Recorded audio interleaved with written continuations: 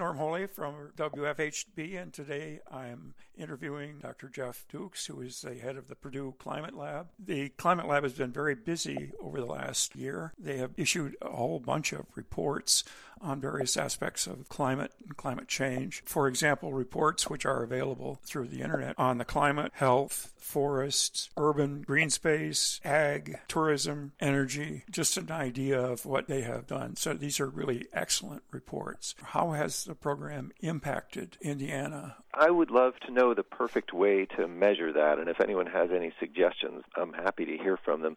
People can find the reports online at indianaclimate.org. We can look and see how often people go and do that, and that's one way we can try to measure impact.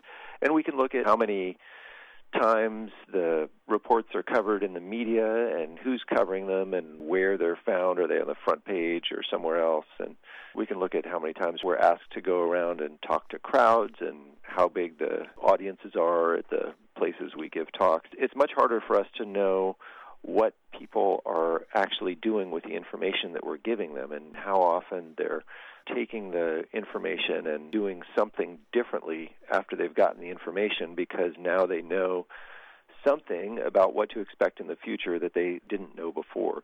Wish we had more information on that sort of thing. We can guess that some people are doing that because we get testimonials sometimes. We know that the Office of Sustainability for the city of South Bend was very happy to have our information and is using it, although we don't know exactly how they're using it, but they've been in touch with us and let us know that they're using it.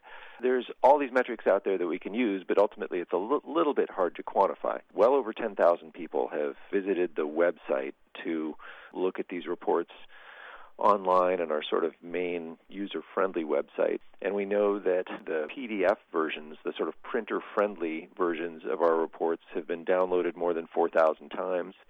We have a mailing list with several hundred people on it. You can find out how to sign up for that at indianaclimate.org as well. If you're interested, you can find the reports there, the mailing list information. Each time we release a report, we do it in a community briefing, and that often gets press coverage. And we have been in the media, whether it's newspaper or TV or radio coverage, more than 400 times, almost 450 times through releasing these reports. And, sometimes the report is covered on the last page of the front section in a short article in a small newspaper, and sometimes it's on the front page of the Indy Star or it's in the Chicago Tribune. So it just depends.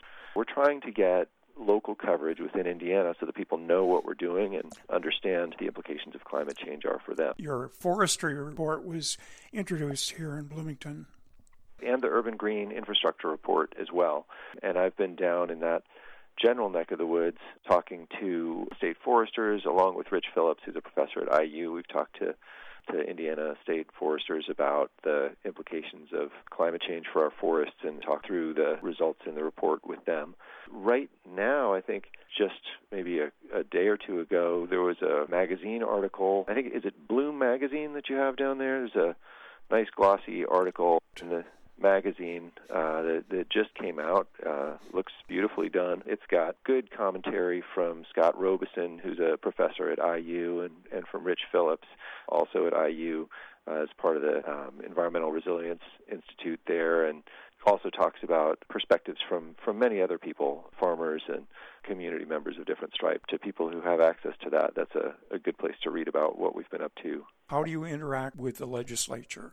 Well, that's something we plan to do more of in the future. We talked to members of the legislature a little bit about this report. We still have 2 reports to go. We have one on water resources and one on infrastructure.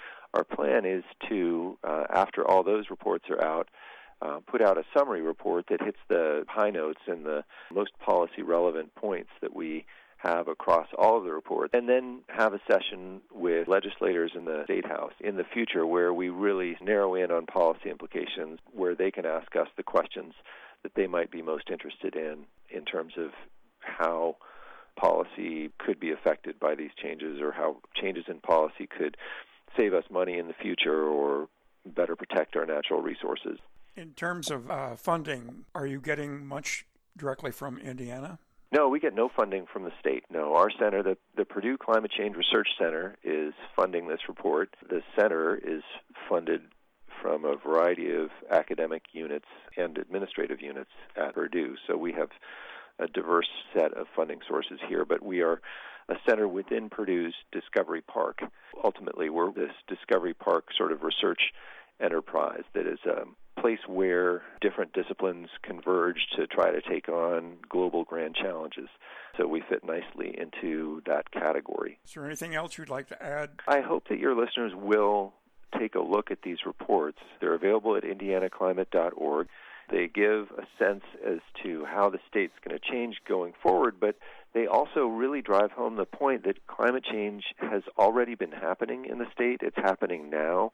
We're being affected by it right now. Many people don't realize that our precipitation regimes are quite different than they were decades ago. Over the last 100 years, most of Indiana has gotten about 6 inches wetter than it was previously, and been changing the fastest and the most dramatically in the southern part of the state. Southern Indiana is quite a bit wetter than it used to be, and throughout the state we're getting more of our precipitation in heavy downpours than we used to. So the implications of that are basically that we're wetter, and the water that we're getting is less useful because so much of that's coming in the winter and the spring, in times when we really don't need the water, and it's just contributing to things like flooding of our communities and taking more nutrients and soil out of our agricultural fields. This is something that's happening now. If we're using the climate of the past to plan for the future, then we're making a mistake. We're basically going to be losing money needlessly because we're planning using bad data. People should be taking this into account, that our climate is no longer stationary. It can't be regarded as something that's holding still. It's moving, it's been moving, and it's going to move dramatically faster in the future. It's going to be dramatically warmer, wetter in the winters and springs, and even more of the rainfall is going to be coming in these heaviest events. If we're planning our storm drains, if we're planning culverts, housing developments, based on past precipitation patterns and past temperature regimes, we're making a mistake. We're planning things. We're sort of locking infrastructure in place that's going to be ill-suited to the future. It's just important to be keeping this in mind, thinking about how we can construct our society so that it's as well prepared for tomorrow's climate. I'd like to thank you very much for wonderful comments. Thanks, Norm. It's been great talking to you.